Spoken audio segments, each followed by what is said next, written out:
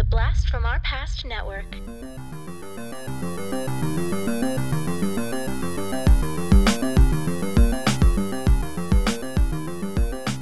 Hello and welcome to the Blast from Our Past podcast.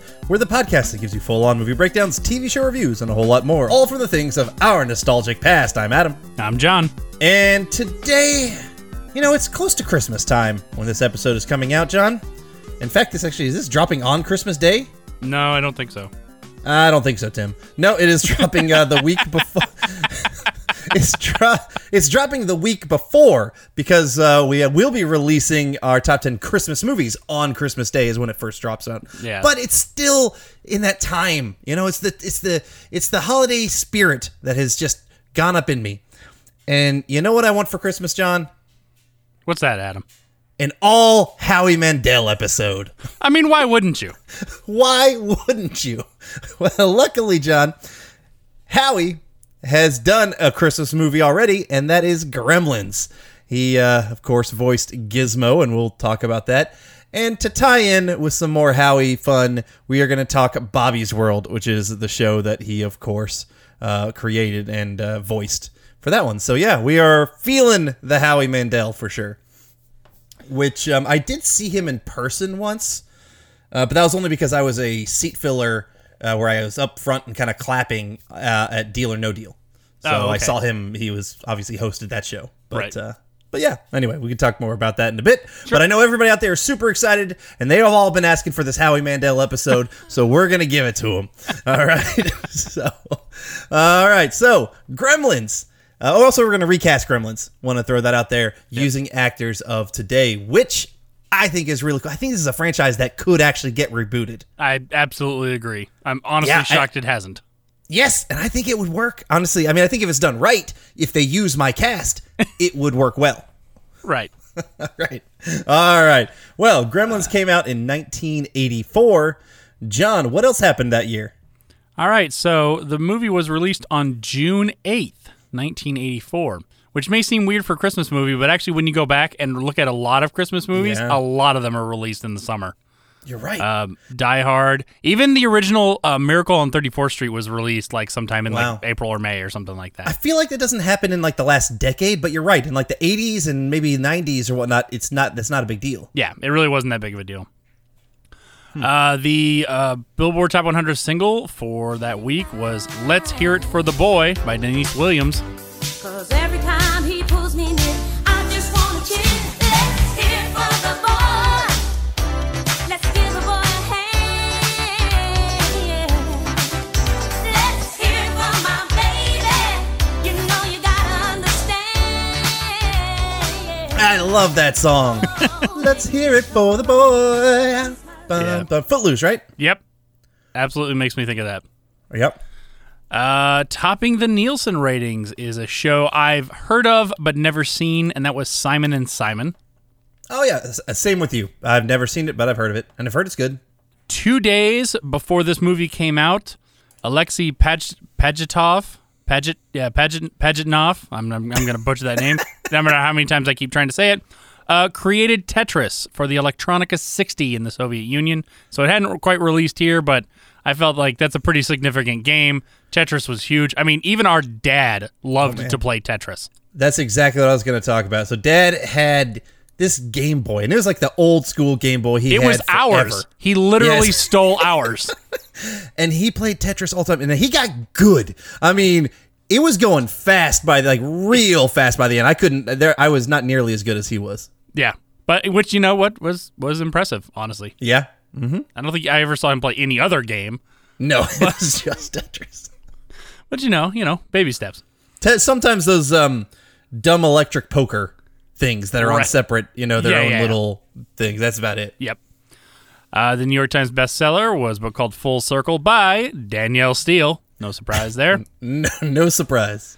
And my fun fact for 1984, the Apple Computer Company unveiled the Macintosh personal computer, selling for $1,995 and sold almost 250,000 in 1984. So that was the beginning of the end for the rest of us. Yeah. Yep. And that was 1984. All right. Very interesting year. and let's get ourselves into some Gremlins.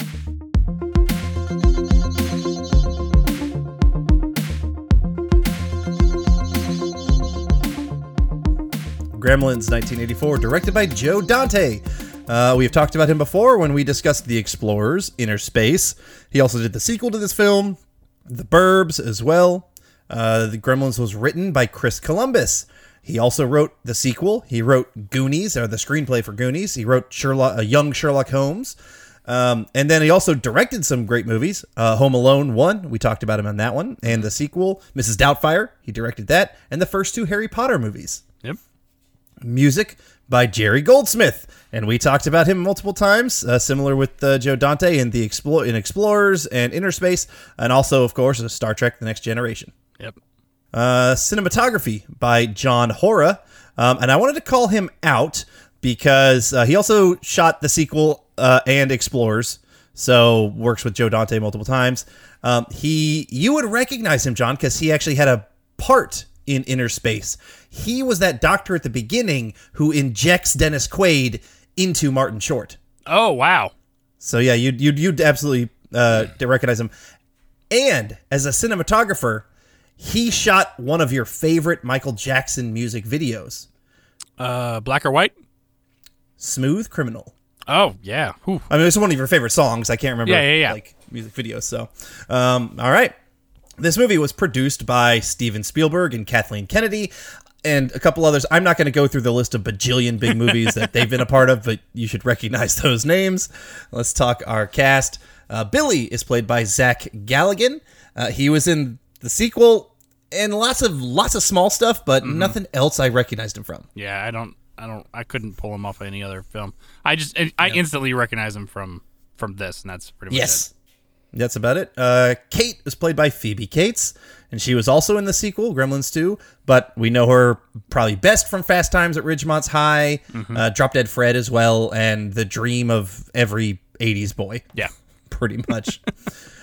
Randall Peltzer, the dad, is played by Hoyt Axton. He was in Black Stallion, and he had a lot of other small parts. But besides that, he was a musician and a songwriter. Yeah. So he wrote and recorded the song Joy to the World. Jeremiah was a bullfrog. He was a good friend of mine. Never understood a single word he said, but I helped him drink his wine. And he always had some mighty fine wine. Singing joy to the world now. That Three Dog Night covered and eventually took to number 1. Oh, okay. Jeremiah was a bullfrog. That was his song. He also wrote The Pusher, which Steppenwolf, their version was popularized in the movie Easy Rider. That's a good one. Oh, okay. And then Ringo Starr recorded his song No No Song, which went up to number 3. So he's definitely a very accomplished musician and songwriter in his own right. The grandfather is played by Key Luke. He does appear in the sequel on this one. He played Lee Chan in the Charlie Chan films, which were popular-ish in like the 50s, I think early 60s. Yep. Number one son. That was the thing that he always said. That's exactly what it is. Yep. He was the original Kato in the 1939 to 41 Green Hornet film serials. Yeah. He was Brack in the 1960s Space Ghost, the original Space Ghost cartoons. Master Po in the TV show Kung Fu and the movie I think that they had. And he was a founding member of the Screen Actors Guild. Wow. I mean, So I looked at I was looking at his credits and I'm like, it kept going back. Like something Yeah. like over 230 film or TV credits to his name. And he was still going in 1984, which I forget when he passed away, but it was not terribly long after this. But already in his 90s. But yeah, like I was looking at his thing and it was like he started in like the early 30s. Yeah, he has a very impressive career that he had. Mr. Futterman is played by a Joe Dante favorite, Dick Miller. We saw him in Explorers. He's also had parts in The Burbs, as well as Terminator. Kind of remember him from that as well. Mrs. Deagle was played by Polly Holliday, and she is by far, I'd say, most famous as Flo in the show Alice. You know, she had that "Kiss My Grits." That was her. So, And then let's talk some of the Mogwai. Gizmo, as we mentioned before, voiced by Howie Mandel. He's a comedian. Bobby's World, he was in St. Elsewhere, America's Got Talent, and Deal or No Deal a little bit more recently. And then some other amazing voice talent were used for other Mogwai and Gremlins, including the man, the myth, the legend, Frank Welker is on the show. And he was specifically credited as Stripe as well. I recognized it too. Yeah. Like I was listening to it and I'm like, I couldn't pinpoint what the other voice was, but I'm like, I recognize that as being similar to another Frank Welker character, and I just couldn't pinpoint what the character was. Sure, yeah, he does have a fairly distinctive, I don't know, like his low, gruff voice, but it works so great because we loved him because we talked to him way back in Dino Riders because he was the main villain in that one, and I love his voice in that one. So, but yeah, Frank Welker, million different things. I'm not going to list off all his credits. Mark Dodson was a voice of some credited for some of the Mogwai and Gremlins. And John, he doesn't have a bunch of credits, but I can guarantee you recognize his laugh, and you'd probably remember hearing it because he did the voice of Salacious Crumb in Return of the Jedi. Ah, okay. Yeah, definitely heard that laugh. Yep. Michael Winslow was also credited for some of the Mogwai and Gremlins, and he's awesome. Spaceballs and the Police Academy movies. Yeah. Love him. Peter Cullen is freaking credited. That's goddamn Optimus Prime. I can't believe that surprised me. Yeah. Yeah. I want to also mention Bob Bergen was also in that group, but he's done some voices on the movie Akira, which is beloved. He did a lot of Luke Skywalker in many Star Wars video games. Oh. That guy does Luke's voice. Also has done Porky Pig in a lot of things. I mean, he's done a lot of Looney Tunes stuff because he appeared in both Space Jam movies as well. So, tons of stuff for him. Oh, I do remember. What is his name? The guy who plays Bender. John DiMaggio. John DiMaggio.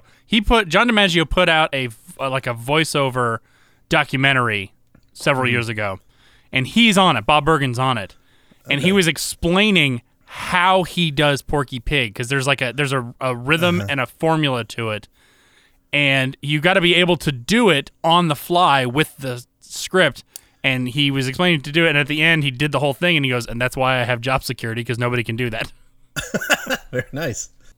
Bob Holt is another one I want to mention, because he did some voices. He did a voice in Bedknobs and Broomsticks for way back in the day. He was the Lorax in the 1972 animated Lorax movie. He was in Charlotte's Web, and he voiced Grape Ape, if you remember that kind of big... Yeah, exactly. And Fred Newman is another one I want to mention. All of these were Mogwai and Gremlins. Fred Newman is the voice of Skeeter and Porkchop on the show Doug. We mentioned him there. Oh. He's one of the weasels, the big dumb weasel in Who Framed Roger Rabbit. Ah. And he also voiced Harry in Harry and the Hendersons. Oh, nice. So there we go. All right, so those are the ones I wanted to mention. Great voice actors. Yeah, a lot of really cool voice actors for... I mean, granted, this was still very early on, but... Well, not for some. I mean, Frank Welker had been around for at least over almost 2 decades at that point. Yeah, sure. But yeah, I mean, for it's funny because most of the time they're either just laughing or making some other weird noises. They don't really talk, other than like maybe there's some weird words that come out. But just to have that level of great voice acting in there is awesome. So. You know what? I bet I wonder if like these guys just kind of like circled around some mics and like watched in ADR, just watching, just started making up stuff. How fun would it have been to be in the room while these guys were just riffing all this stuff? That would have been great. Absolutely. So the budget of this movie was only $11 million. I know that only $11 million. That's $11 million. And it made $153 million from what I saw. So it made, I mean, obviously that is a big success and obviously warranted a second movie that came down the line.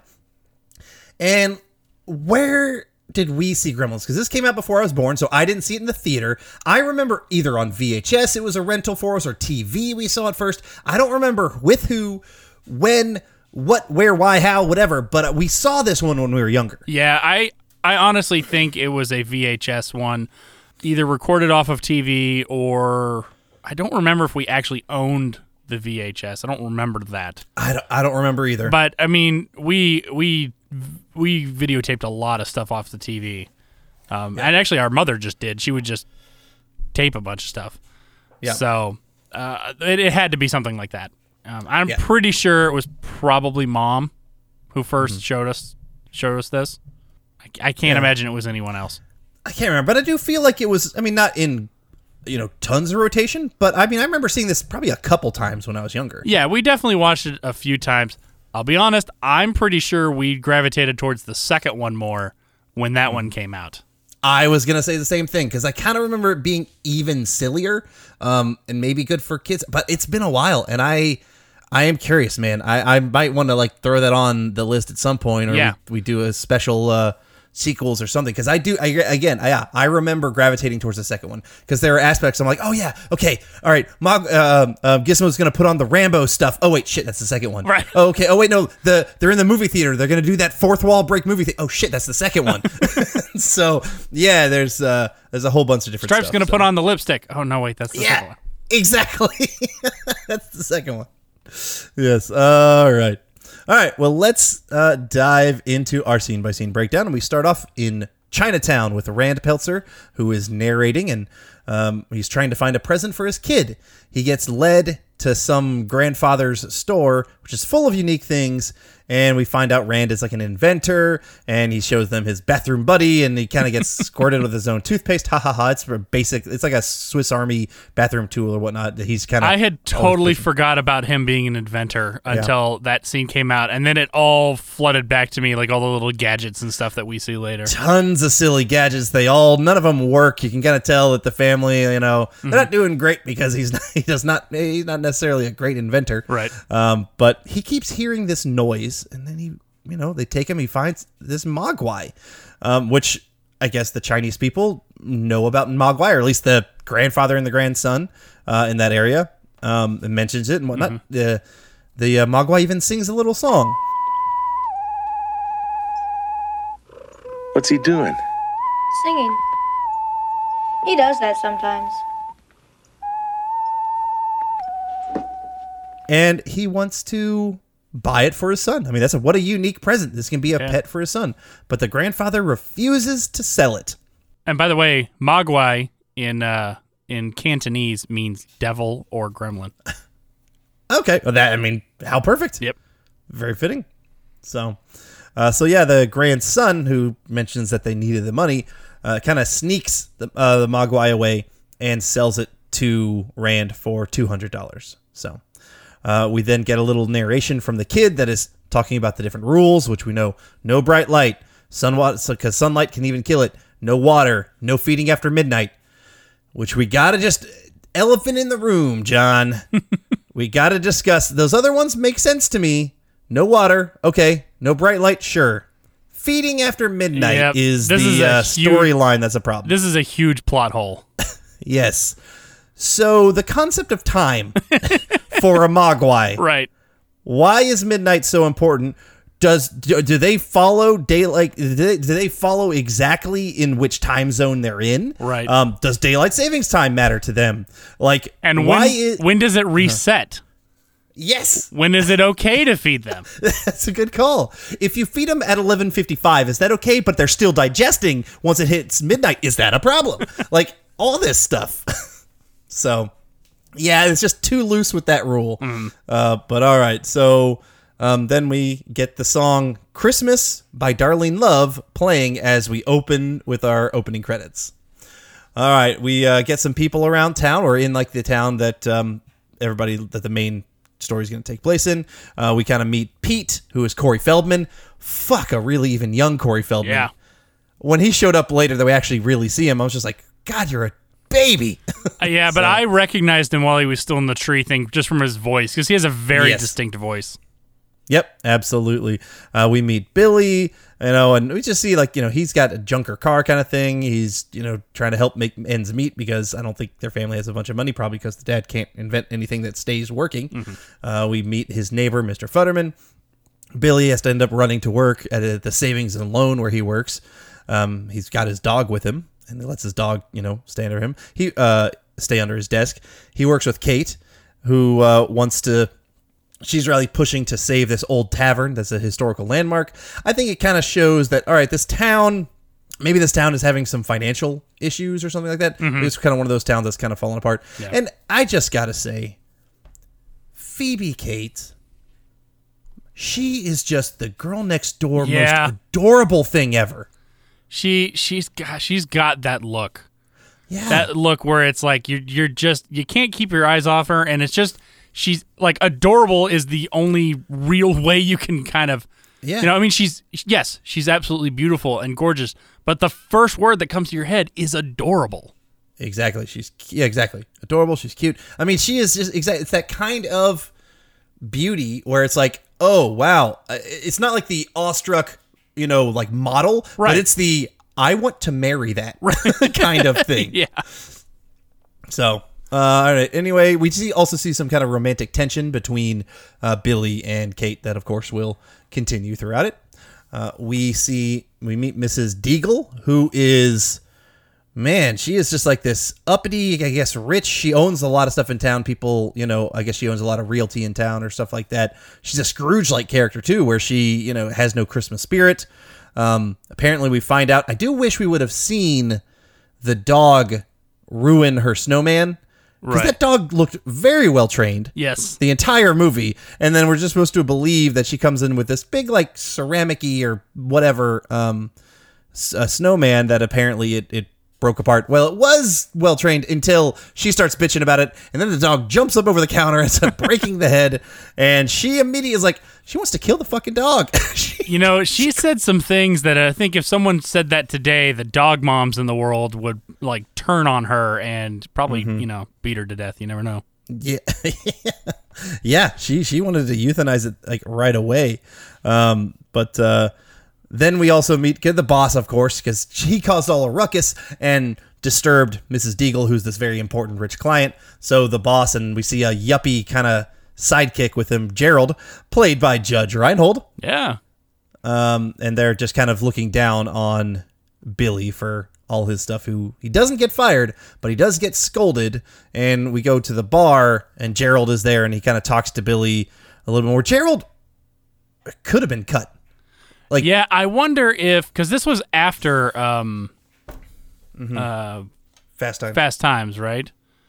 Yeah, Fast Times was 82, I think. Yeah, so I wonder if this was just something where they needed someone, and maybe Phoebe Cates was like, "Hey, Judge Reinhold's not doing anything right now," and this was before Beverly Hills Cop.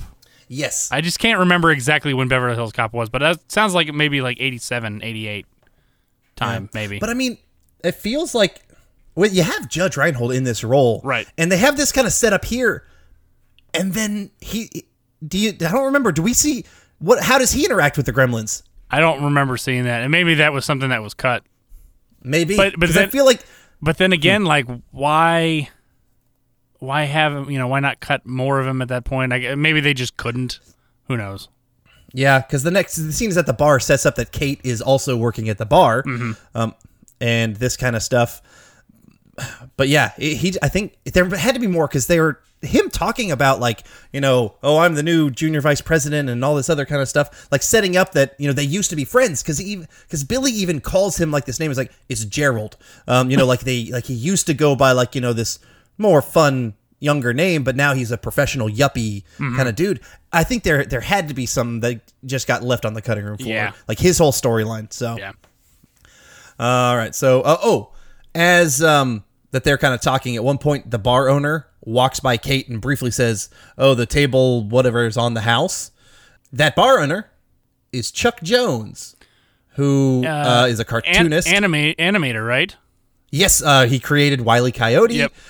Roadrunner, Pepe Le Pew, Marvin the Martian, many more. He also cameoed in Inner Space. He was in like the line at the grocery store. So either he's friends with Joe Dante or something as well. Yeah. So, yep. I mean, that's cool. Cool friends to have. Yeah, sure. So, at home, we see some, I think It's a Wonderful Life on TV.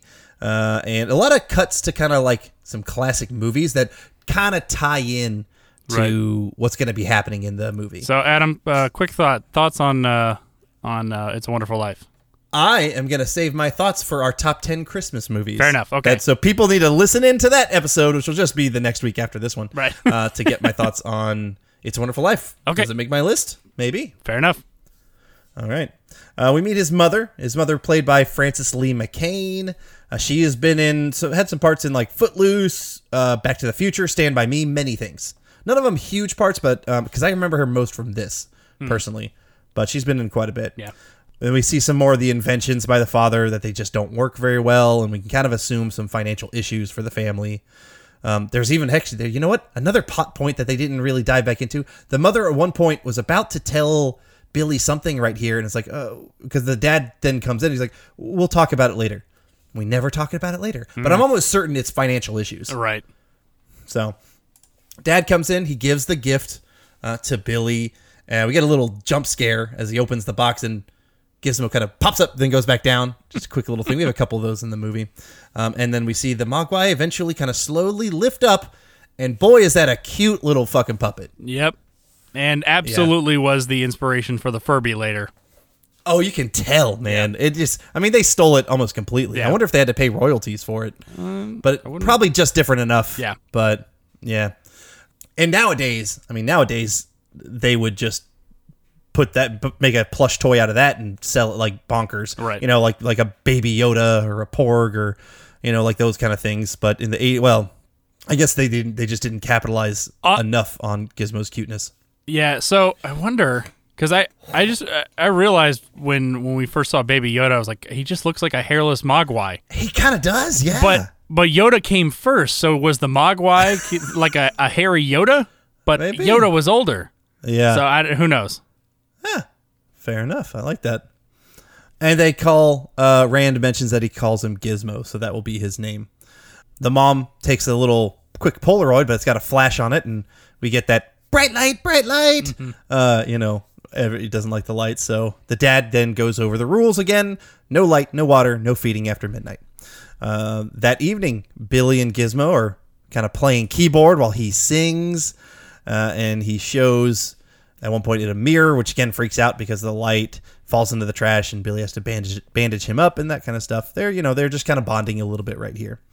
In the morning, Billy tries his dad's orange juice machine, which fails completely. Pete comes in and delivers his Christmas tree, and here's where I saw how just baby-faced, kind of little baby-faced Corey Feldman. So Gizmo watches some old movies. This one was particularly about, like, I think a car racing thing, which will come back to the end. They even drop in the audio, which bothered me. I didn't need it, but that's just my own. I was like, I already understood that this was a reference to the movie that he saw. I don't need you to drop in the audio from that movie while Gizmo's driving around. I get it, but it's okay. Pete chats with Billy and meets a Gizmo. Pete accidentally, or was it maybe, Pete accidentally spills some paint water onto Gizmo, which Gizmo goes nuts, and his back starts bubbling and boiling.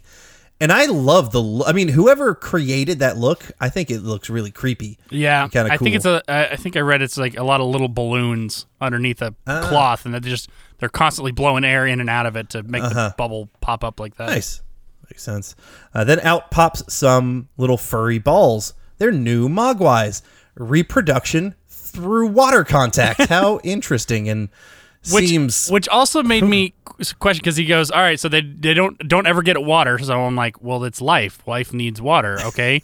Well, water is also going to be in some of the food you give it. Does that not count? Does it not count if it's ingested? Does it have to just be skin contact? It brings up more questions. It does, because we also established that these Mogwai have blood, because Dr. Hansen in a bit is going to take a blood sample, and blood is like 70+% water. Right. I mean, it's probably like 80% water. So any creature with blood needs water. Hell, any creatures without blood needs fucking water. Right. Yeah, because it's not established that this is an alien creature. Right. It's some kind of earthbound creature. But all right, whatever. You just feed it, I guess, Diet Coke, and that's good enough. Like, yeah, what level does it stop being water enough to fuck with them? So. All right, so out pop these other Mogwais. One of them even has a stripe on its head, which gets called out. But they're a little bit different. You can immediately tell they're different, and they're a bit meaner. Billy talks to his dad, who again, gets squirted by the bathroom buddy, things like that. He's just further. It's comical. All of his invention stuff is very comical, and they're all failures. And he tells him about that the new Mogwai and all this stuff that happens. And so the dad thinks to himself, "Man, I could capitalize off this. They could be pets across America." And then when they said that, then is when I thought, "Oh yeah, Furbies did do that basically." Like that's exactly what that is. That night, Barney, which is Billy's dog, is strung up by Christmas lights, which we could tell from one of like the devilish looking Mogwais that they did it. Yep. So they're definitely little bad Mogwai. But the Billy thinks it's Mrs. Deagle because of her previous threat to the dog. So I did like that setup, where they think, okay, they're not assuming that it's the Mogwai yet. Pete sees Billy with one of the Mogwai Billy takes one of the Mogwai to the science teacher at the school to look it over, and that science teacher, Mr. Hansen, is played by Glenn Turman, and we just discussed him in our last show breakdown, which was Different World. He was the general. General. Yeah. Okay. That guy, married to Aretha Franklin for a bit, that actor. Mm-hmm. But yeah, so it was kind of good to see him again. Billy shows him the whole water stuff, gives him a drop and one new one pops out. So Mr. Hansen keeps that one and wants to run some tests on it. At the bar, Kate sends a drunk Mr. Fetterman back home, about to drive, but ends up, driving his tractor instead. He just walks back. And he mentions all these damn, foreigners. They're planting gremlins in our American machines. It's ruining stuff. He's a bit of a conspiracy theorist kind of guy. Mm-hmm.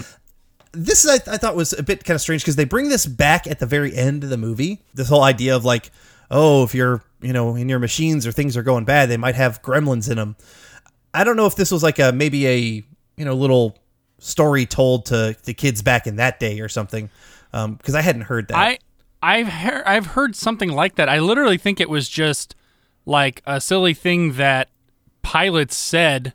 To about if something went wrong, it's like, oh, the gremlins, causing havoc, because I've definitely heard something like that before. Okay. So okay. I think it was. I don't think it was like a kids thing. I think it was just it's kind of like a silly explanation for why things were going wrong. Billy walks Kate to her place, and we find out that she's just a little bit pessimistic right now, and she doesn't celebrate Christmas, but we don't really know why just yet. They end up chatting, and Billy eventually asks her on a date, and she accepts. So yay, a little bit nice little cute romantic storyline between them. Hansen. Now this scene, whatever it was, man. Once the second he's not a doctor, he's a science teacher. I don't think he's a doctor. Right. Once Hansen goes to that one Mogwai to like take some blood, whatever it was, this scene always didn't say freaked me out as a kid, but it's just I always thought that he looks like he's the evil one. Yeah, it's disturbing.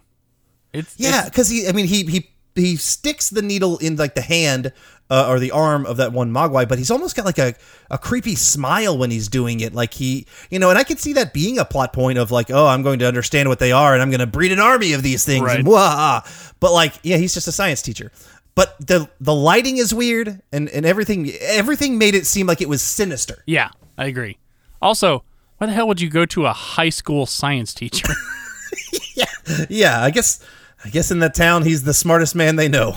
I guess. So, yeah, John. I don't even think it was high school. I think it was elementary because Pete goes to that school.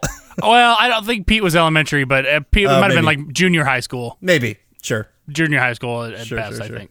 So, at home, there's some more foreshadowing on the TV from movies that we see. And the Mogwai are jumping around, all hungry, all crazy. And it's not midnight right now because Billy checks the clock. So then he goes to get them some chicken.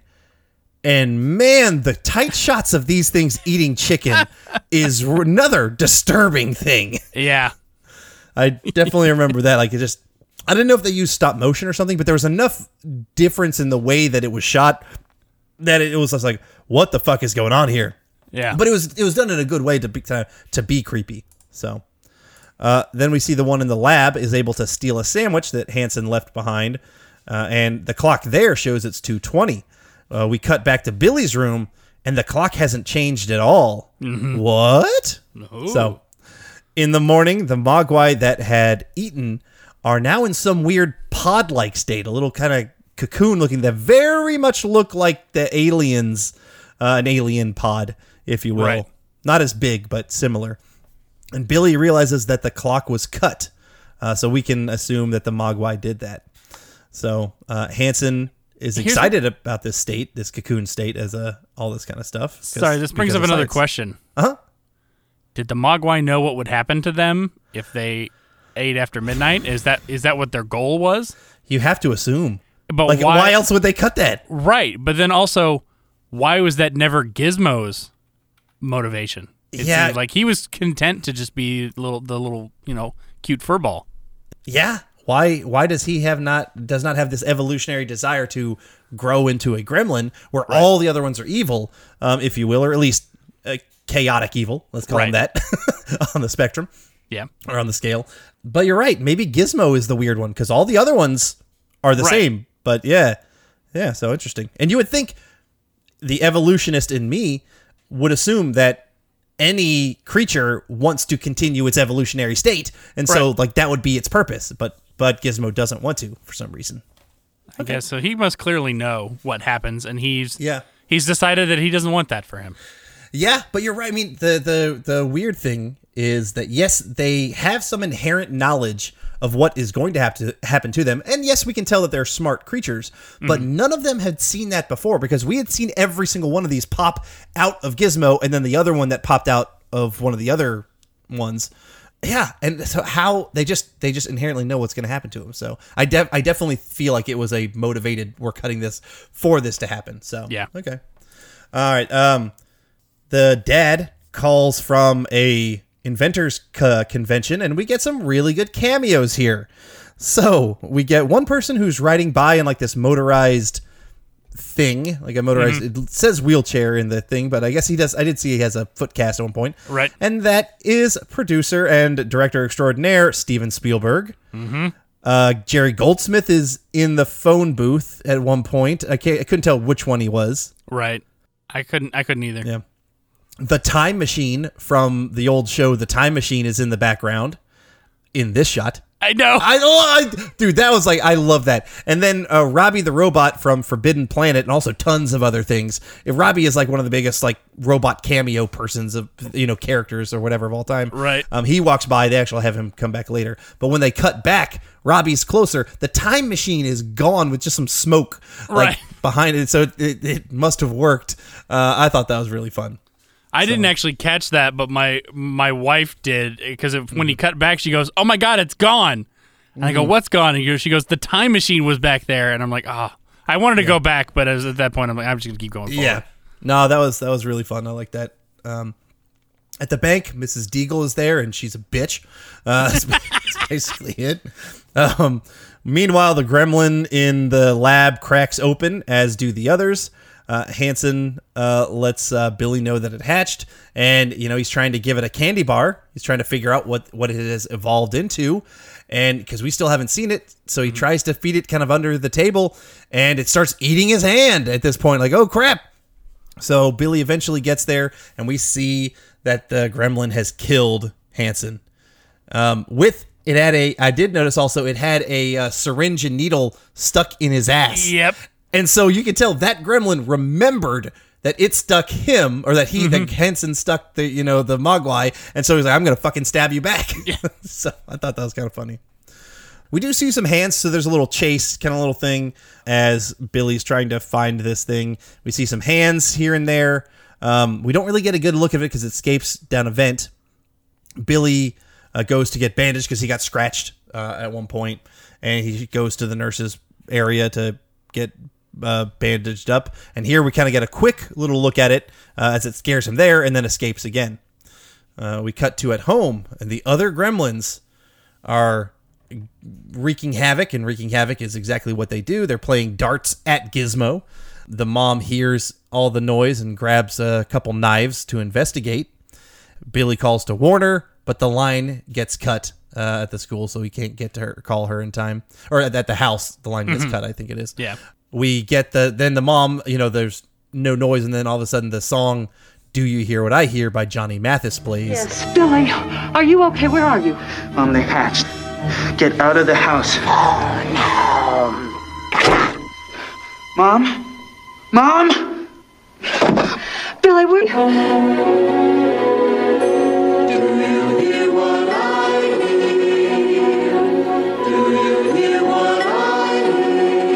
Said the night wind to the little lamb. And it's on the record player, and so she's kind of freaking her out what's going on. That I find that to be an effectively creepy song to play in this scene. I agree. It was a really good choice. So she goes around the house trying to find them, and we get a real good look at them in the kitchen for the first time, like a really good look. Yeah. And the mom she's a badass from the start. I was going to point that out. Like, she kills 3 of them pretty quickly. Yep. And just first try, just boom, boom, boom. Yeah. She knifes one of them. She gets one of them in the blender or in the juicer. Yeah. And then I'm trying to remember what the other one was. What she did Shoves to the other one. Microwave. Oh, yeah, in the microwave, which is a very memorable scene. Yes. So, yeah, she does that. She hears more around the house. She ends up kind of getting attacked by them that are in the Christmas tree at one point. And we see Stripe and, his look. Billy comes in and kills one of them with a sword from the wall. And Stripe does escape. So Stripe is like the last one at this point. He when he kills someone with a sword, like he decapitates him and the head flies into the into the fire. The shot of the head on fire in the fireplace, I was like, honestly, that's kind of cool. I wish I had like a fireplace stone shaped like a gremlin head that I could put in. Put in there, just have it. That would be it'd be a very cool little Easter egg at like your house. Anybody who actually caught that and be like, oh, I get that scene. That'd be really cool. So, Billy and his mother go to the doctor's house to try and get her bandaged up and helped.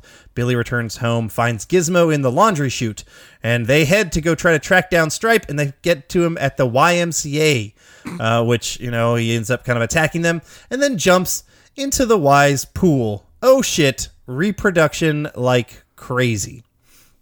So, Billy then has to go to the cops, but of course, they don't believe him. Like, oh, wow, there's a bunch of these little, evil little monsters, huh? Yeah, right. I did recognize the deputy very quickly, and that deputy is played by Jonathan Banks, who I know as Mike from Breaking Bad and Better Call Saul franchises. So he's awesome. Stripe and now an army of gremlins begin to go through the town. We also meet Mrs. Futterman, who is played by Jackie Joseph. I wanted to call her out. She was on the Doris Day Show, but she was actually the first original Audrey in the original 1960 Little Shop of Horrors. So not the Rick Moranis thing, but the original one from 1960. I don't think it was a musical even. Okay. I think they took it was like a B movie horror, and I think they took that and then turned that into the musical. Okay. So, Futterman checks his antenna, which of course the gremlins had been fucking around with. They also drive the tractor into the house and fuck them and allegedly kill them. Yeah. Yet the characters return in the second movie. Both of the characters, both Mr. and Mrs. Futterman are credited in the second movie. Well, then I guess we can assume that they actually escaped. Yeah, I guess so. We don't actually see them killed. You're right. We don't see them killed. There is a call to the sheriff, and the sheriff's like, "What? A freak accident with a tractor." Like, you assume that means the freak accident has killed them, right? Because this is the whole tie into there's gremlins causing these freak accidents, in machinery and stuff. But yeah, you're right. We don't see them die, so there's opportunity to bring them back. I do like the music that plays here. It's kind of like the theme that. Yes.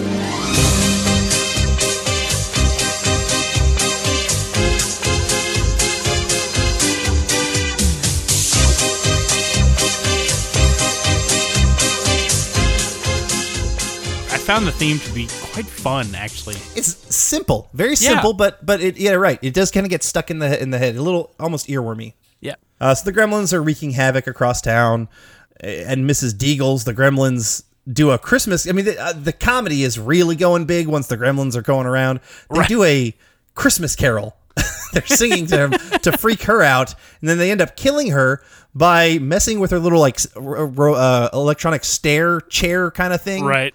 And it makes her fly out the window. I remember this scene made me laugh when I was a kid, and it still made me laugh. It's ridiculous, but part of me was like, damn it, our grandmother uses one of those. I hope it doesn't go bad and make her fly out the window. Well, I know that won't because if I know how hers is set up, it couldn't do that. But it'll just fly her into the wall. Right. But that one was just fun. Also, you don't feel bad for her because she was a bad person the whole time. Exactly. She wanted the dog to die. So, she's dead. I'm fine with that. Yeah. So. And I'm referring to Miss Deagle, not our grandmother. Yes, exactly. We love our grandmother. Yes, love her. The Gremlins also attack Santa. I thought that was funny as hell. Spielberg tried to cut that scene. Really? He thought it was too much, and the execs thought it was too much too. But Joe Dante really wanted it, and so Spielberg defaulted to Dante, saying, all right, this is your vision. So even though I don't like it, I'm going to let it go. So Spielberg kind of took his side on it. Interesting. I like it. Yeah, I think it's funny. I do too. I think they thought it was too much because apparently there were stuff in the script where like the Gremlins were supposed to go to McDonald's and kill everyone in the McDonald's, and like I think it was originally a lot darker, more like a horror film, and I think the execs wanted to turn it a little bit more family friendly. So it's still horror, but kind of family comedy horror. Sure. Now, the thing that bothered me the most was not Santa getting mauled by these gremlins. It was these cops seeing Santa getting mauled, and they just drive off. Yeah. They leave him to fucking die. Like, one, I'm like, you're cops. You have guns. Protect and serve my ass. Exactly. Like, holy shit. That was pretty sad. And we also hear at one point on the radio, a radio host getting attacked by the gremlins as well. It's all kind of funny. So the dad is at a gas station at some point because he's making his way back home. Did you recognize the gas station attendant? Absolutely did. Yeah. Absolutely. We've talked about him twice now. Yes, we did, because he also cameoed in Inner Space. So he must also be friends with Joe Dante. That's three times. Oh, you're right. That's 3 times because it's now this one, Inner Space, and Billy Jack is where we first Airplane. Oh, you're right. And of course, Airplane. Shit. So, yeah. So now this is technically 4 full movies with Kenneth Tobey. Yep. He played kind of the asshole deputy in Billy Jack. And that to me, that's what I think of him as, because that's what I remember him most from. Even though I would say Airplane was a much bigger movie, yes. I always think of him as that, because like every time I see him, I'm like, oh, is he playing an asshole in this one? And so far, not really. He hasn't played an asshole in any of the other ones. He was funny. He kind of played the straight man in Airplane, so I wouldn't say his was funny, but sure, still. So, but yeah, like his performance in Billy Jack is always what I go back to. Yeah, absolutely. So then the Gremlins are at the bar, like a whole bunch of them there, getting drunk. Kate is forced to serve them. Things like that. It's madness. It's silly madness. You get ridiculous, there's a Flashdance parody at one point. There's weird stuff, but eventually Kate finds a Polaroid camera and can escape by doing flashes, even though one of them finds a gun and starts shooting her or at her. But then Billy helps her escape and gets his car and gets her. Even though, how did he get his car running? I don't know. Because last we saw it wasn't working, but whatever. That's inconsequential. Yep. But he gets her out of there. Here we then find, as they're kind of like off to safety for this moment, some backstory on Kate. Why she hates Christmas. Her dad died over Christmas. What happened? It was Christmas Eve. I was 9 years old. Me and Mom were decorating the tree, waiting for Dad to come home from work. A couple hours went by. Dad wasn't home. Mom called the office. No answer. Christmas Day came and went, and still nothing. So the police began a search. 4 or 5 days went by. Neither one of us could eat or sleep. Everything was falling apart. It was snowing outside. The house was freezing, so I went to try to light up the fire. And that's when I noticed the smell. firemen came and broke through the chimney top. And me and Mom were expecting them to pull out a dead cat or a bird. And instead, they pulled out my father.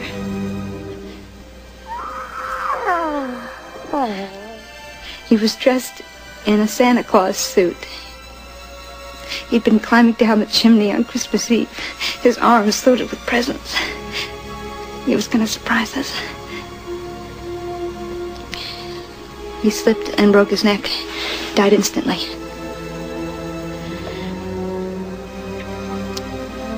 And that's how I found out there was no Santa Claus. And I laughed at this time. I thought this was wonderful black comedy. It seemed like a weird place to have this moment. Yeah. But it's such a kind of, funny story. You kind of just allow it. Exactly. It's. I thought it was very good and dark humor. So I was happy with it. All right. Billy and Kate walk around town. For some reason, the Gremlins aren't there. They're not around anymore. They're not out in the streets. So they check the movie theater. That's where they are. They wanted to go someplace dark. Well, it's dark in a movie theater. Even though they're watching a movie that's a fuck ton of light. Yeah. Way more light than they had complained about a lot less earlier. Right.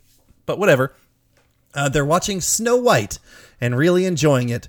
So Billy and Kate go to the boiler room. They're going to have to figure out something. How to stop them. Stripe, though, sniffs around. He wants he wants some candy still, so he goes across the street. Milk Duds. He goes to the candy store. Billy is able to open up the gas line or whatnot in there, and then he ends up lighting something, and he's able to blow up the entire fucking movie theater with all of those gremlins in it. So, apparently they teach you a lot when you become a banker. Yes, exactly.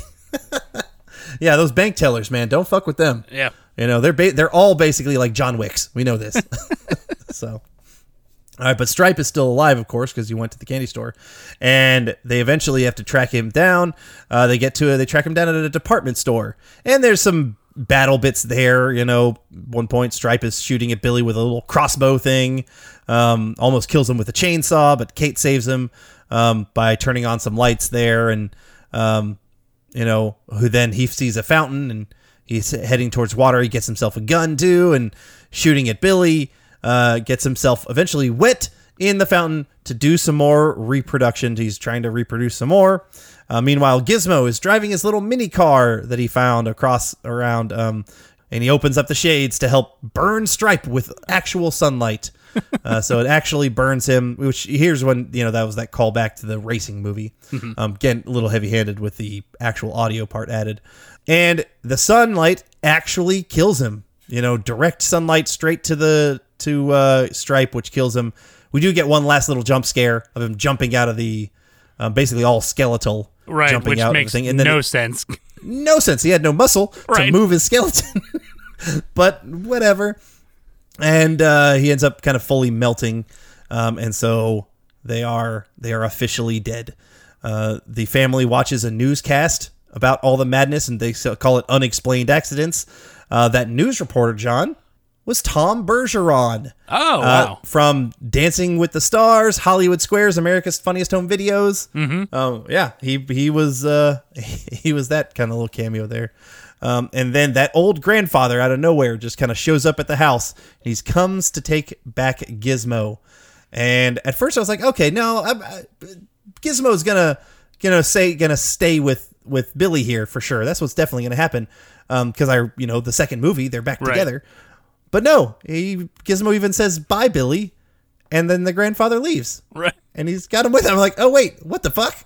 So he takes him with him because but he does say, oh, maybe when you're more ready, you can get him back. Right. So, all right. But as he leaves, we get a little narration from the father. Well, that's the story. So if your air conditioner goes on the fritz, or your washing machine blows up, or your video recorder conks out, before you call the repairman, turn on all the lights, check all the closets and cupboards, look under all the beds, because you never can tell. there just might be a gremlin in your house.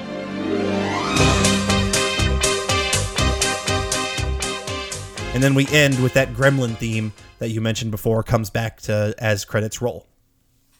So, all right, that is the end of Gremlins.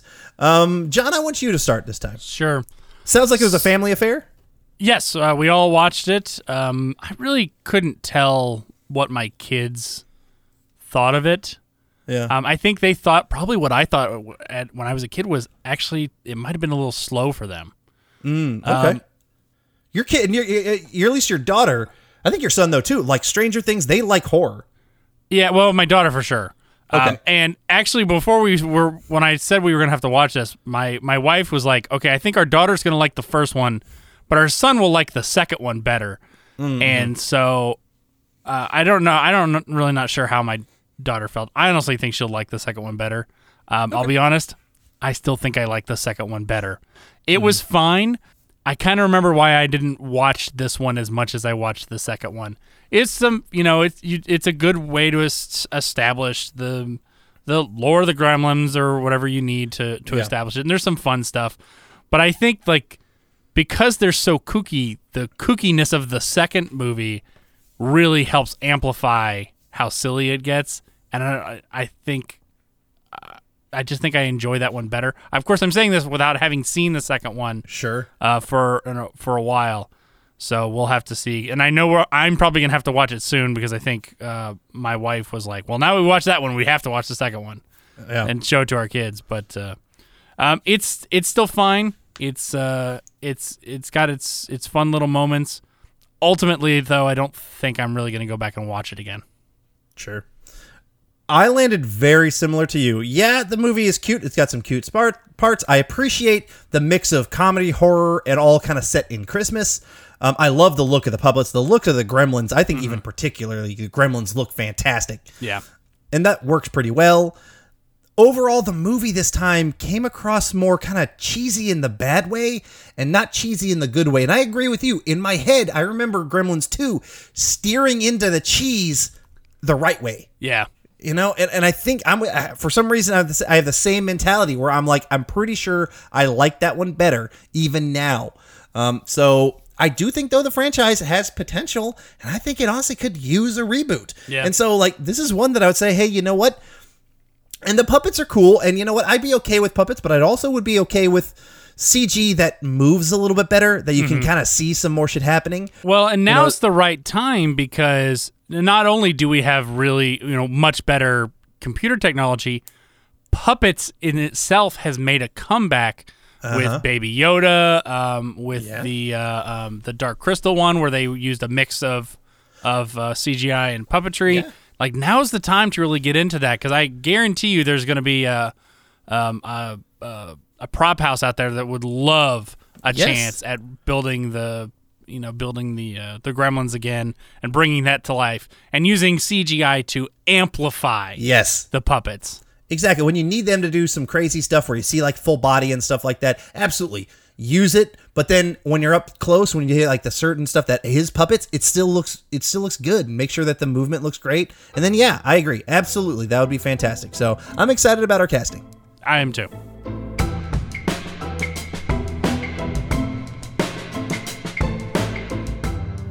All right, now we are going to talk Bobby's World, which actually originally was known as The World According to Bobby. It ran from 1990 to 1998. 7 seasons, 81 episodes, aired on Fox Kids. Wow, I didn't realize it ran that long. I forgot that too. When I saw those dates, I was like, no way it ran that long. But they were like shorter seasons. Every season was about like 10 to 13 episodes. Oh, okay. Something like that. It was created by Howie Mandel, as I mentioned, and let's go over the cast. Bobby Generic, not generic, Generic is how it's pronounced, and also the dad, Howard, were voiced by Howie Mandel. Martha, the mother, was voiced by Gail Mathias. She was in Airplane 2. She did a voice on the Snorks, Tiny Toons, and she was also on SNL for a year. Huh. During the 1980-81 season, which I think was one of the worst. Yeah, that was the one where what's his name left, and the whole cast left. Was that Bill Murray? No, I was. Oh no, or is that the producer is the one I'm thinking of. Oh, Lorne Michaels. Yeah, I think it was when Lorne Michaels Yeah. left. All the rest of the guys left too, and so a different producer took over. And yeah, those 2 years. That was probably one of the years that RDJ was also in. I think so. It was like I don't know who's RDJ.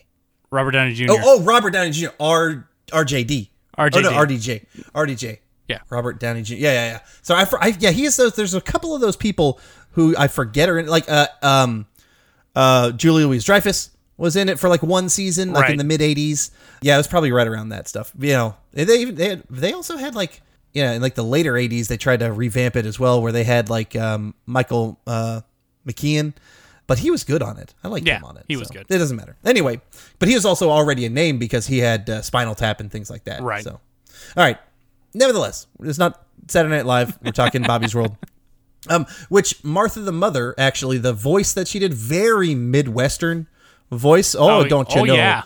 Oh, yeah. That voice was based on one of her characters, or recurring character she had on SNL. Oh, okay. Is what it said.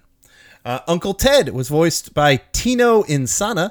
He has done some voices on the show Darkwing Duck, Pepper Ann, Bubble Guppies recently, and he voiced Barf in a Spaceballs cartoon from 2008-2009, which I thought was fitting because like this character of Ted is obviously set on John Candy. Right. Yeah. It had a look of John Candy. It sounded almost exactly like John Candy. So I thought that was pretty interesting. The sister Kelly was voiced by Charity James. You might recognize her voice as Elaine Marley on Escape from Monkey Island. Oh, okay. And then also she voiced the female Revan. So at the beginning, if you choose a female instead of... I usually played as a male because I'm a male. Right. But if you chose a female character in Star Wars Knights of the Old Republic, she voiced the female version of Revan. That's cool. Yeah. The brother Derek at first was voiced by Kevin Smets. He had a very, very small role in the movie Newsies. He eventually became an editor, and I saw he had done some work in like mostly reality show kind of stuff. Okay. And then Pamela Adlon took over for the last 2 years of the show's run. She was Spinelli on the show Recess, much more famously for me, Bobby Hill on King of the Hill. Oh. She was on the show Californication and Louie as well recently. So she's done both acting and voice work. Cool. And then lots of other great voice actors appeared on this show. Of course, Frank Welker appeared on this show as well. Frank Welker actually played, the dog. Roger the dog was voiced by Frank. Frank Welker is great at the dog voices. Oh, yeah. Yep. But other iconic voice actors, creative voice actors, Debbie Derryberry, Gary Owens, Pat Fraley, Rob Paulson, Edie McClurg, Candy Milo, Maurice LaMarche, Dan Castellaneta, Jim Cummings, Pauly Shore, and many, many more had lent their voice to this show one time or another. So what do you remember about Bobby's World? Was this a show that you watched? I think it was. I don't think it was a show I watched regularly, but I think it was a show that I watched when it was on. Definitely in the earlier years, so 90, 91, maybe 92. Probably not past that. I think it was just one where I was like, it's good enough to watch. Yeah. So I watched it. Like I didn't, seek it out or anything like that. But I did enjoy it, I remember. Sure.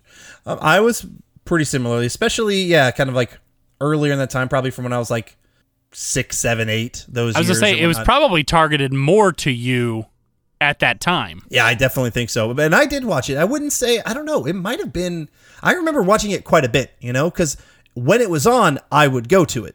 It wasn't like this is just after a show I like. Like, I remember choosing Bobby's World and actively enjoying the show. Not one I really specifically remember beats and storylines. Well, because there's not really enough storylines to really remember on the show. Mm-hmm. But this is one that I actively watched and actively enjoyed. So, one interesting thing on the show, usually at the beginning and the end, Howie Mandel would appear as himself, against a green screen or whatnot, kind of talking to Bobby, either talking about different lessons or just advice or other little things. So he would kind of interact in there. But the show itself was all about this kid, Bobby, and his overactive imagination. and you kind of see what he's thinking, kind of going as he goes through life and how he sees things as a kid. So I felt it was very relatable, where maybe a kid would hear something and then Bobby would be like, take it very literally, and you'd see in his head what he's thinking about. Reminded me very much of Muppet Babies, where they kind of do the same thing. They play pretend, and you see exactly what it is in their imagination.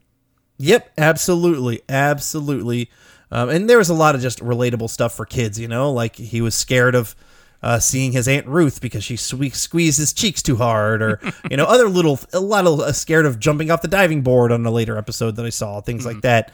That imagination stuff, very similar to the stuff in Scrubs, in another kind of way it was used, where it could be used, where, JD hears something, is like, oh, what would that look like? And then you see it in his head. And so, yeah, we got that quite a bit. Lots of pop culture references, especially in those little like dream sequences and his imagination stuff. I saw references to Die Hard, Mission Impossible, amongst a lot of other things when I was watching. And I think that would help the older audience. I wouldn't say it really helped me watching it this time, but it could help. Another thing I really remember about the show was he carried around his little stuffed spider called Webley a lot. Yeah. That's kind of cute.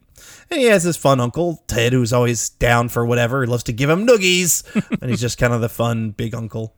Now, one thing that I very much like about the show is its theme song.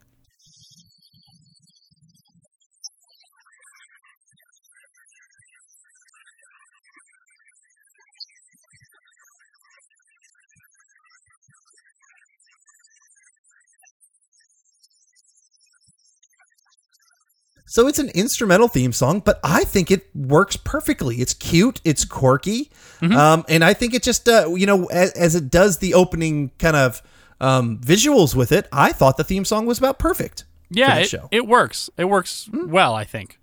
Yeah, and the writer of that theme song is John Tesh. Aha. So John Tesh is a musician, also well known for he hosted Entertainment Tonight for a long time. But yeah, I thought that was kind of funny. But yeah, so I enjoyed that. And that's all I've got to say about Bobby's World before my final thoughts. There are no storylines there, that thread through that are worth talking about. There's very little extra stuff to discuss other than Bobby. Usually, he's going through his regular life. He's got his active imagination. Maybe he learns a lesson. Move on to the next episode. Rinse, repeat. Yeah, I don't have anything to add beyond that. Yeah, and the good thing about this show, I think it's very much a harmless, cute show for kids. There's nothing bad with it. There's nothing that I actively disliked, but it's meant for kids, and it's not really good for adults. You grow past it. I don't really. It's fine. It's very fine for what it is. And I think if a kid, if a kid got into it, good for them.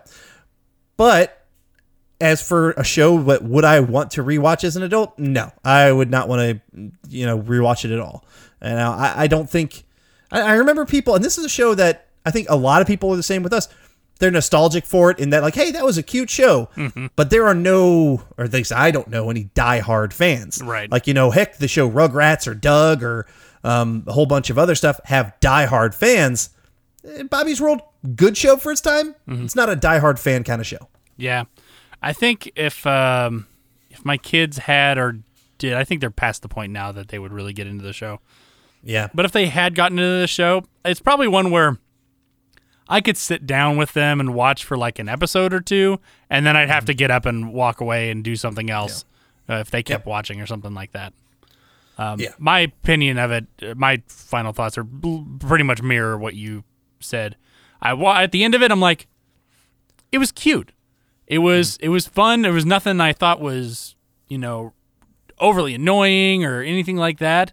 It just wasn't for me.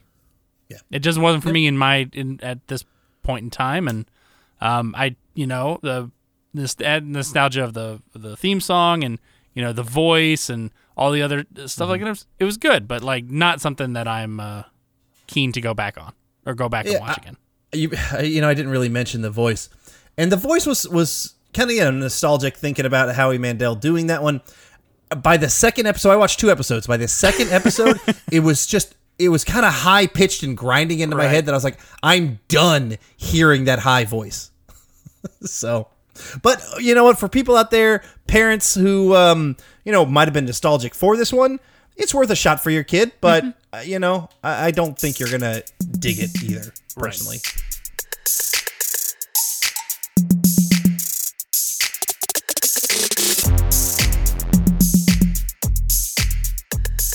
This episode of the Blast from Our Past podcast is not brought to you by... So I say to the waitress, give me what everybody else is drinking. Yeah, I figure it's spring water, clear, bubbles. But she gives me this 2-calorie Quest, and then whammo, whammo, whammo. I get this blast of fruit flavor. I'm talking tidal wave. A flavor. This is my tongue. It's surfing, hanging one on fruit flavor. Are you listening?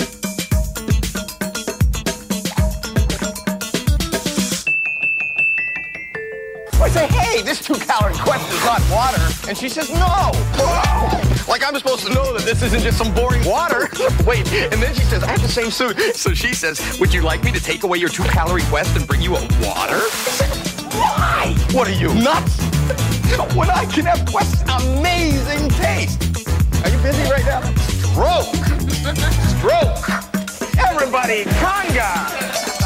2-calorie Quest, amazing taste. All right, now we're going to do the casting portion of the show. As we mentioned at the top, we are going to recast Gremlins using actors of today. We got a small handful of characters we're going to do. We're going to do Billy, Kate. We'll do the father, Randall Peltzer. The grandfather, even though he only appears kind of at the beginning and the end, he's still kind of a key figure. Yeah. So worth doing. Mr. Futterman, just because he does appear quite a few times. And then Mrs. Deagle, because other than the Gremlins, she's the only real sort of antagonist kind of in there. So we'll do those characters. Sure. Adam, why don't you start us off with your Mrs. Deagle? All right. Mrs. Deagle, you need someone... I didn't even make this connection, but maybe I did subconsciously. You need someone who can play a good villain, and particularly someone who hates dogs. And I picked Cruella de Vil herself, Glenn Close. I didn't even think about that. I just realized I thought she'd be like, oh, you can play a good, mean old lady. And so, I went with Glenn Close. Man, you reached for the kind of for the stars with that one. Yeah, well, I know. But you know what? Glenn Close is one of those actresses, I feel, who's not only is she going to put on these great performances in these films, she's got a fun side and would absolutely do a fun little cameo part in something that she was nostalgic for or, thought was cute or something like that. I mean, very famously, she had a one in Hook. That's what, because if Steven Spielberg still if Amblin owns the rights to Gremlins, then he's got he's got a close tie with her because he also he did Hook. Right. And so it's like, you know what? Just bring back Glenn Close. She'd be great as the cameo person in his movies. Oh yeah, and she makes a great, mean. I wouldn't say mean old hag, but that's basically what Miss Deagle is. Yeah.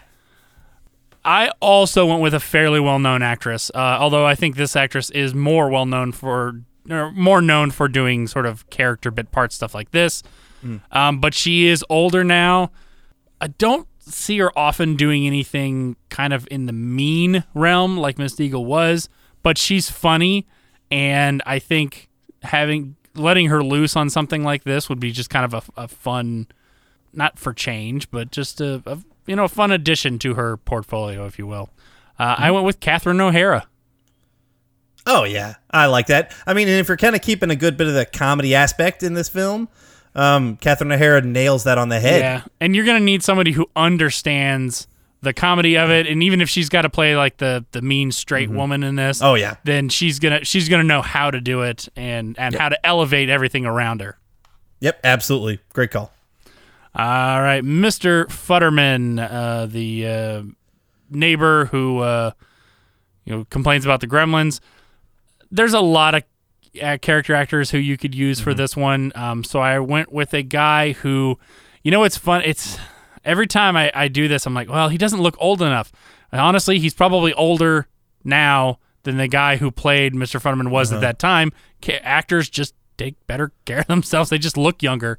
I do. But also, there's makeup and everything like that. But I think he's a great character actor and would be fun to have, just as kind of like the, I don't know, not cranky, but, kooky neighbor. Yeah. I went with Gary Cole. Oh, yes. Office Space. Yep. Bill Lumbergh. He does great character actor stuff. Yeah, he's been doing I haven't watched it. I have actually watched the series in quite a while, but he's had a regular stint on NCIS. So I went and just kind of looked up like what he looks like right now, and he looks fine and professional, but let him kind of do the makeup up a little bit different or something like that. Sure. He's a funny actor. He's a great character actor. I think something like this would work well with him. Absolutely. All right. Absolutely. All right. Your pick. I looked through kind of some other really good, or thought of some other really good actors who do kind of character work, great side stuff. This actor, I've seen him do really good kind of comedy side stuff, some good drama side stuff, some good, maybe not necessarily horror, but yeah, there's aspects of that. He can play, I think he can play kooky, and I know he can play kooky. He nails kooky on the head. And also I could bet he could dive into the conspiracy theory stuff really well. I went with Steve Buscemi as my Mr. Futterman. I like that. I like that a lot. That's a not necessarily typecasting, but definitely I could see him easing into that kind of role without a problem. Yep. Also another great character actor. Yes. Yeah, I like that. Okay, grandfather. I'm interested to hear who you went with. You'd be surprised to hear the very first name I wrote down that I still think would probably do pretty good. Now, he would need to tone things down for me, and they'd put makeup on him to make him look old. But I thought Ken Jeong would be good. I didn't go with him. But I honestly, I don't dislike that call. But ultimately, I went with, you know what? Obviously, James Hong would be a perfect call. He's older. He's done wacky stuff like this. If you say Lo Pan. Well, this guy actually, the grandfather's not wacky at all. No. He looks unique, but he's not wacky. I went with another older, great, I think he's Japanese, and we both love him. And grandfather has some serious qualities, and this actor can absolutely play serious stuff, and he'll need, throw on some eye, whatever, color miscoloration and some other long stuff. I went with Kerry Tagawa. Okay. Shang Tsung in Mortal Kombat. He's been in a whole bunch of stuff. Yeah. Yep. That's cool. Not expecting too much hatred on that one. Oh, no. It took me a second to match it because because I honestly thought for a second I thought you were going to say Ken Watanabe, and so that's where my brain went. And then you said Kerry Tagawa, and I'm like, I know the name. Why am I not piecing it together? And then you said Shang Tsung and all that stuff. Yeah, great actor. Adam, I didn't stretch too far down that well. I did go with James Hong. And that's a great call. And I know most of what he's been doing lately has been animated. I believe he's in his 90s at this point. But he's still working. And you know what? There's not too much to this part. If you got mobility issues, put him in a chair or something like that. James Hong is a great actor, and I if we need to make accommodations for him, I don't think it's going to deter from the character at all. Absolutely love that call. I did consider him, and I love that. Go back. Anybody out there, if you guys have not, literally just open up James Hong's IMDb. It's insane everything he's been in. Let's see here. I'm looking at it. 454 credits as an actor. Yeah, and they go back a long time ago. Oh, and he's been in so much stuff. Yeah, crazy. Yeah. I'm a little surprised that you said Ken Jeong because you've really kind of poo-pooed him any time I've used him for something. Well, yes, but this one I don't want to remove the comedy aspect, and Ken Jeong can do comedy. Where I dislike him is when he goes too far. Okay. And he does that a lot. But I think if you rein him back and let him, do some, have some makeup on. But I think the problem was, even if we used him, I feel like this sounds weird. I feel like he would be too stereotypical, almost racist-y kind of, that kind of thing. But I mean, I think he could do not that. Absolutely. Right. So yeah. Okay. So I don't know. Okay. I don't just like it. But I will say I like James Hong better. Okay. I like Cary Tagawa better. Okay, fair enough. Yeah. All right, Randall Peltzer, the father, which it honestly didn't dawn on me until a little bit ago that this is also going to be the guy. If you're doing a 1-to-1 of it, is the guy who also is narrating. Yeah. And I think I honestly I don't know that I picked a great actor for that. But I mean, if we're doing a new one, that doesn't necessarily have to be the thing. Honestly, if I had James Hong, I'd have Hong narrate it, and I like that. and kind of get it from his perspective. That does make a lot of sense, actually. You know, yeah. So these people, yeah, that's good. So I went with an actor who is mostly known for one movie, and he's mostly known for being in that movie when he was a child. Okay. I have seen him in some more recent movies. He's popped up in a couple of things. He popped up in the MCU a couple times. And he recently, and by recently I mean just this year, released a sequel to the movie that he's most famous for being on as a kid. Peter Billingsley? I went with Peter Billingsley. Oh, interesting. You know, I haven't seen A Christmas Story Christmas yet. And so I don't know how he is as an actor as he's older. I think that's very interesting. He, you might remember, so he was in Spider-Man Far From Home. Okay. He was the scientist that got slighted by Tony Stark, who created, who helped start that group. Who started the group.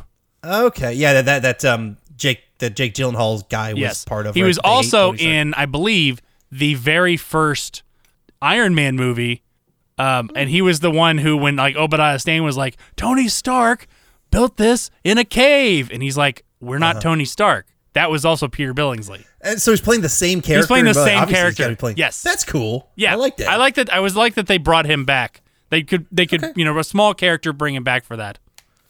So I just thought it would be a fun thing to throw in there. He seemed to be, he's much older now, so. Yeah. All right, who did you go with?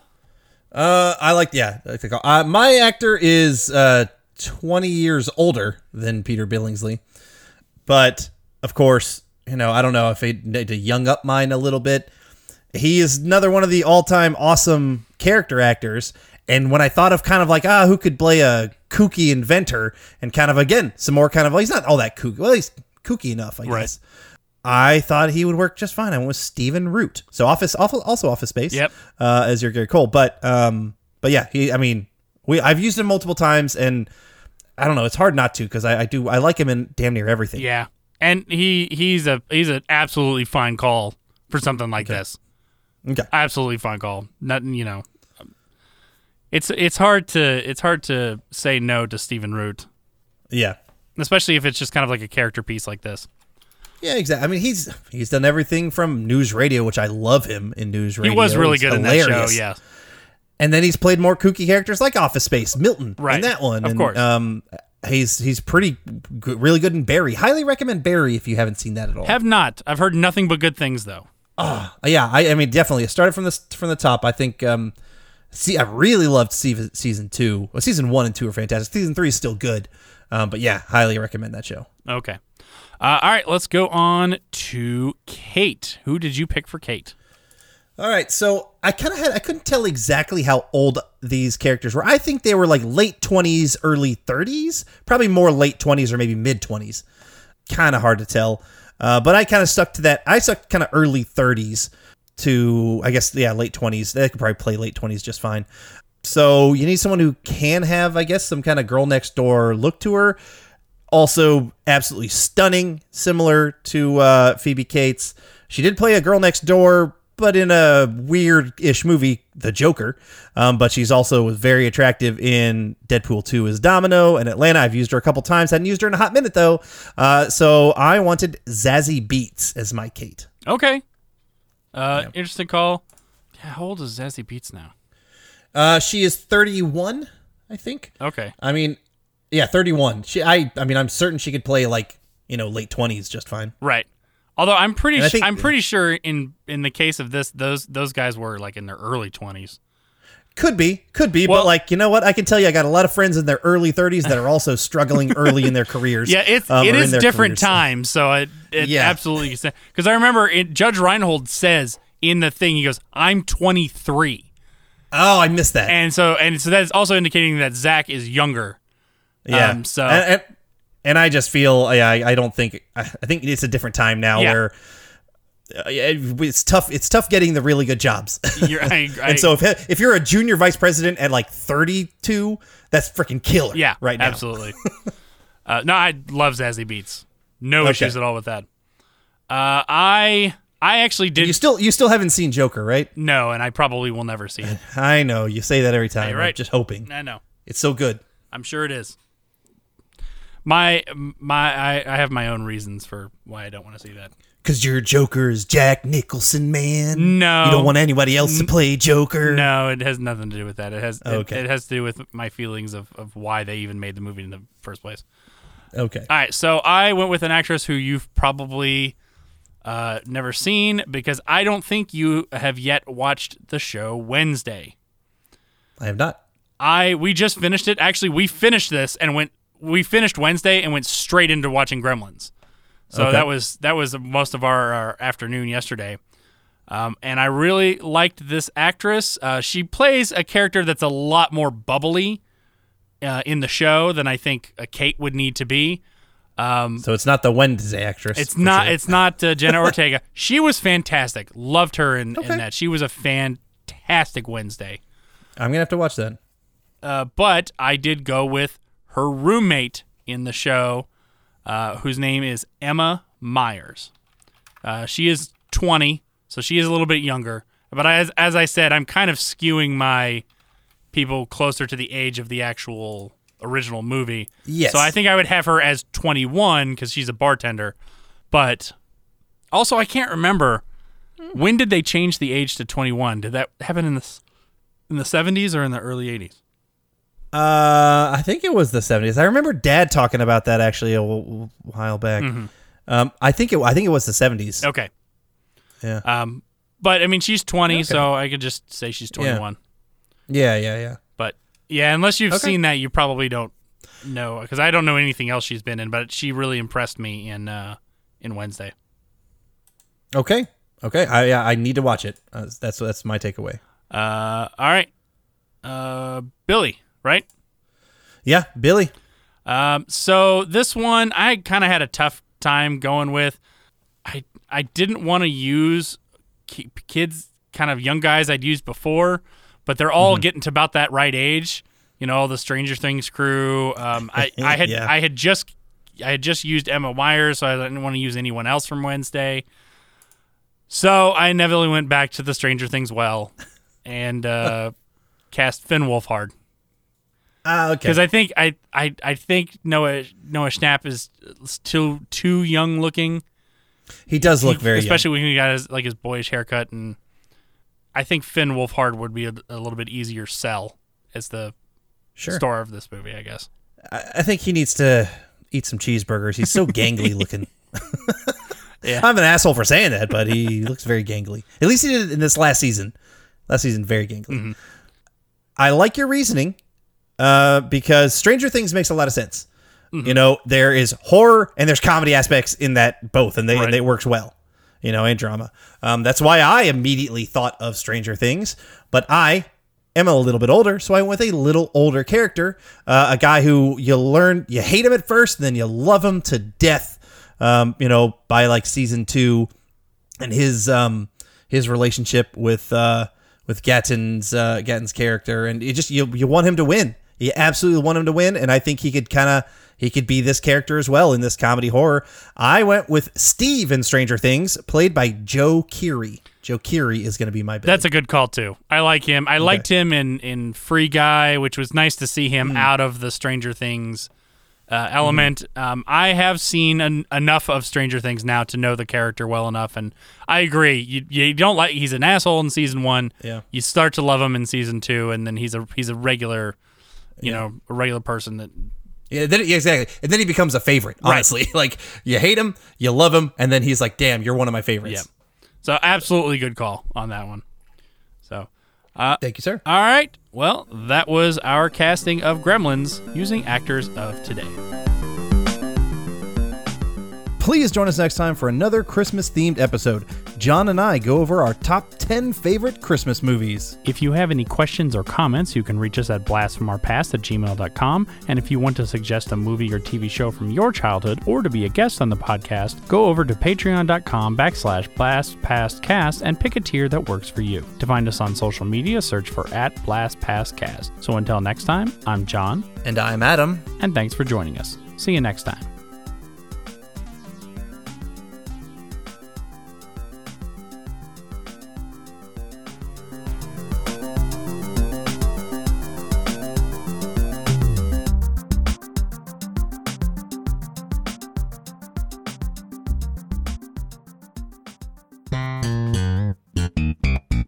Hello! La la la. I'm Adam. And I'm Corey. And we are the hosts of Cartwright, a Seinfeld podcast.